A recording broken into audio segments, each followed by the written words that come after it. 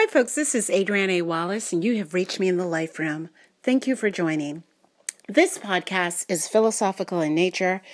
I believe that I'm going to title this podcast Angry Women. And I wanted to talk a little bit about angry women. I think that men and women alike will listen to this podcast, and I really do hope that wherever it resonates, that it actually helps, that it provides some soothing of some wounds, some opening to understanding, and possibly some depth to experiences that people may be having that are a little bit too common. So whenever we encounter someone, and we encounter someone who is trying to become a better person, someone who's learning, someone who's growing, someone who's living their truth. We tend to admire that in people. It's all very, very positive. And when you yourself are not ready, though you think that's attractive, it's very, very important that when you're not ready to add value to that person's life, that person who's already living a valuable existence, they're intellectually ambidextrous, they are growing in their faith, in their healthy mentalities, in their overall balance. They may be healing physically or from a relationship or some other trauma or some grief or loss. They may be transitioning in their career. But ultimately, that person is in a good space. Growth is always, always good. If you are not ready to add value to their lives, the best thing you can do is respect them, respect yourself, respect the path that they're on, respect their energy that you think is so positive, and admire them from afar. Leave them alone.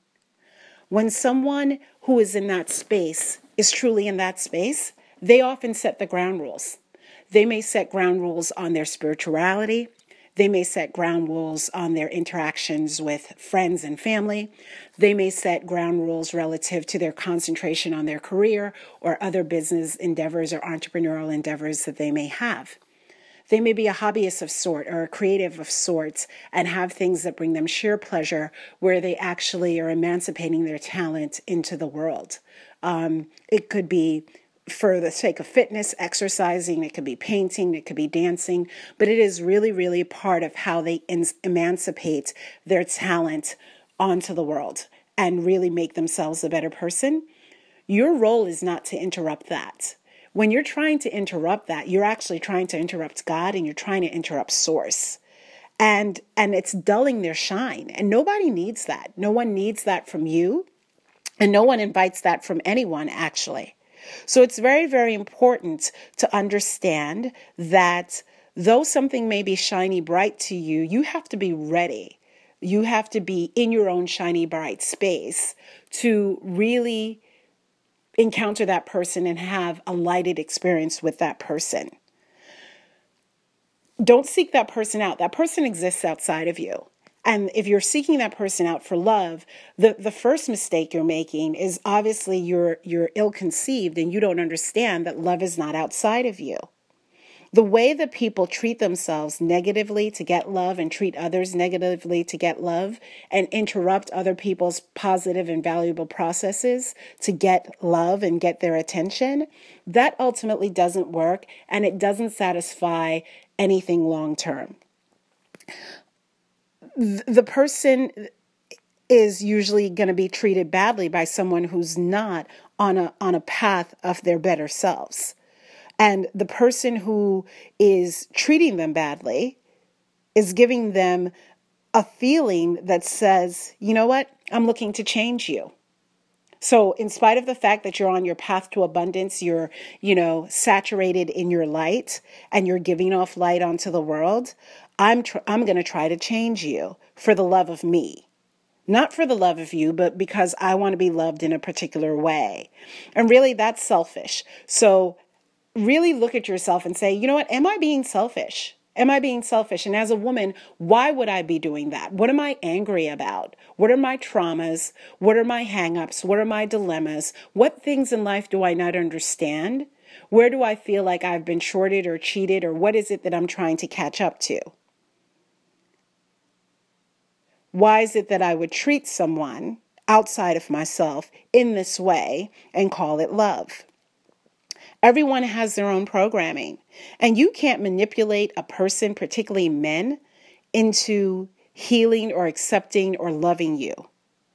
It doesn't work. And so that expectation is a really unloving expectation, and it doesn't come from source. What you ache for is not outside of you. More happens outside of you when you fill up on the inside first. So fill up with loving yourself by taking incredible care of yourself, your body, your mind, your spirituality, nature around you, your community. Be a really, really big person in the world, because that's how you emancipate your light. That's how you reveal that love is the source. And that's how you make yourself more attractive and create a long-term relationship. This is the truth, and it is the truth no matter what your faith practice is, no matter your ethnicity, no matter how it is that you grew up, no matter where it is that you grew up. This is the truth. No matter how old you are, this is the truth. Expecting love from someone or expecting someone to love you in a particular way is expecting safety. And the truth of the matter is there is no safe love. There's no safe love at all. For me, an example of love being unsafe is the very sacrifice of Jesus Christ. The Bible tells us that, this was the Son of God, so beloved that he was sacrificed. So for me, it means that there is no safe love. If one can be sacrificed for the lives of others, but so deeply loved by others and God, then there is no safe love. So knowing that there is no safe love, you still have to trust that love is the source and that it resides inside of you. And you don't give to get. Angry people tend to give to get. I do something for you, I need you to do something for me. What healthy people do who are peaceful is they pour out the source because it lives in them. They pour out love because it lives in them. And they expect nothing in return. It is who they are in the world, and they don't know another way to be. They're optimized. They're not subjecting themselves to any abuses, and they don't suffer fools lightly. But they're optimized when they like to give and when they appreciate giving and making someone's life better, but also making their own lives better because it's part of who they are. So they don't tag along, they don't go to certain events, and they don't do certain things because they want that person to like them or to give them a particular type of love. They do it because it really is something that comes natural to them, and it's part of who they are. There's no compromise on optimized love. People talk about compromise all the time, but compromise is a very practical thing. Love is a non-practical thing. It's ethereal. It's divine. It comes from source. And source is something that we inhabit. We live in source, and source lives in us. We are orbs of light, and we are orbs of source.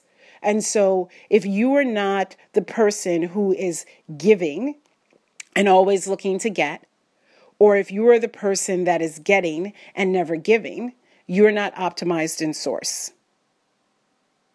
Find the right person. Peacefully find the right person for you. Find the right person, the right place, the right opportunity, the right relationship. Don't force it. When you're forcing a relationship and forcing yourself onto someone, into someone's situation, into someone's social circle, it becomes uncomfortable not only for you and that someone, but for everybody else involved. It's a disruption of source. Source is peaceful, it's playful, it's joyful. It's a refuge from the storm. And that refuge from the storm is not outside of you, it's inside of you. And you give it off to people by the way that you interact with them. One of the things that I find that women are doing of lately is a lot of women are not holding to their feminine essence. They're not holding to their femininity. They're holding to their sexuality. They're revealing something about themselves sexually as a reason why a man in particular should be giving them attention. And the truth of the matter is that's the last reason why a man should give you attention. A man should give you attention because you embody Mother Earth. Things grow from you. Things can be nurtured by you. You are like a cool breeze in terms of his encounter with you. That should be the reason why a man is attracted to you, involved with you, wants to stay with you. You should be like the mother ship. You should have wisdom and be able to lead in certain circumstances where you need to lead. But not like a torpedo and not like a war submarine, but gently. Gently lead across the ocean and the tides of life. Play your role. Yes, Adrienne A. Wallace, just said play your role. Women have a role in all societies. And angry women are a disruption to society. Men come from us, and other women come from us. It's a fact. And so at the end of the day, when you encounter very angry men, we women have to say, are we too angry? Are these men coming from us? Are we the mothers, the sisters, the aunts, the lovers, the wives, the friends, the employers of these men? And are we giving them angry energy? And if we are, we need to take responsibility for that. We need to be accountable. We are responsible for how we make other people feel. That's what people remember, how we make them feel. Expect grand compensation. Ask for more than the statistics say about us as women. Deliver better than what the statistics say about us. Be honest about who we are in the spaces, the endeavors, and the relationships that we're in. We deserve to give ourselves the truth. Get the truth, understand the truth, and be wise with the truth. Use it to save, to reform, and to heal yourself.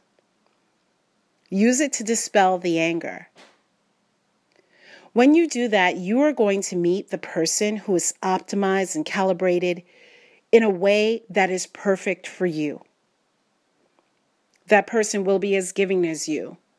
They will have an appreciation for time the way that you have an appreciation for time. They'll hold similar family values to you.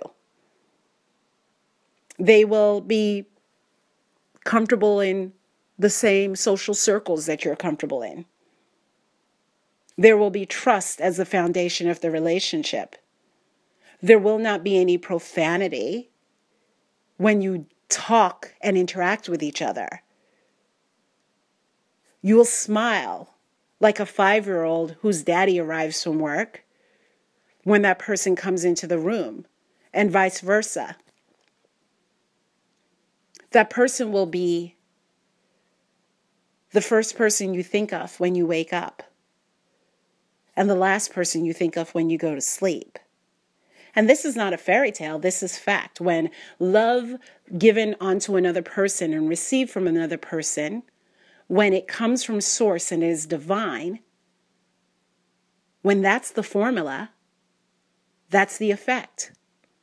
That person becomes a part of your day and night, no matter where in the world you are, whether you are physically together or on two separate sides of the world.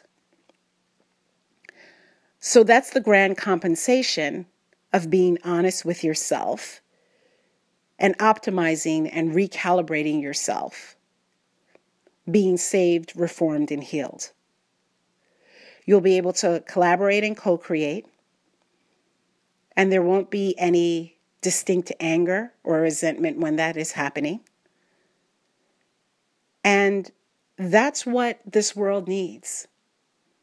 We have to, as women, look at where we are, be honest about our dispositions, be honest about our state of mind, be honest about where we are emotionally, and figure out if we're angry.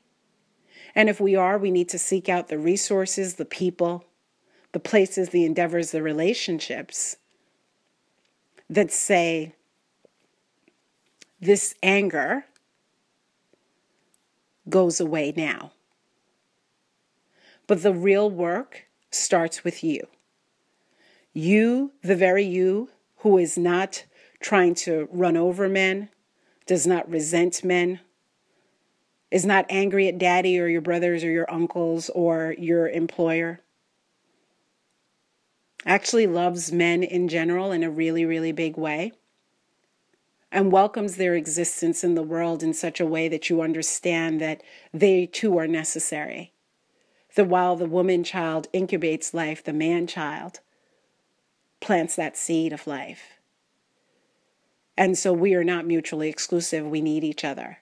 So having a high appreciation of men and having a unique and high source-filled appreciation of yourself, when that happens, you can't be angry as a woman.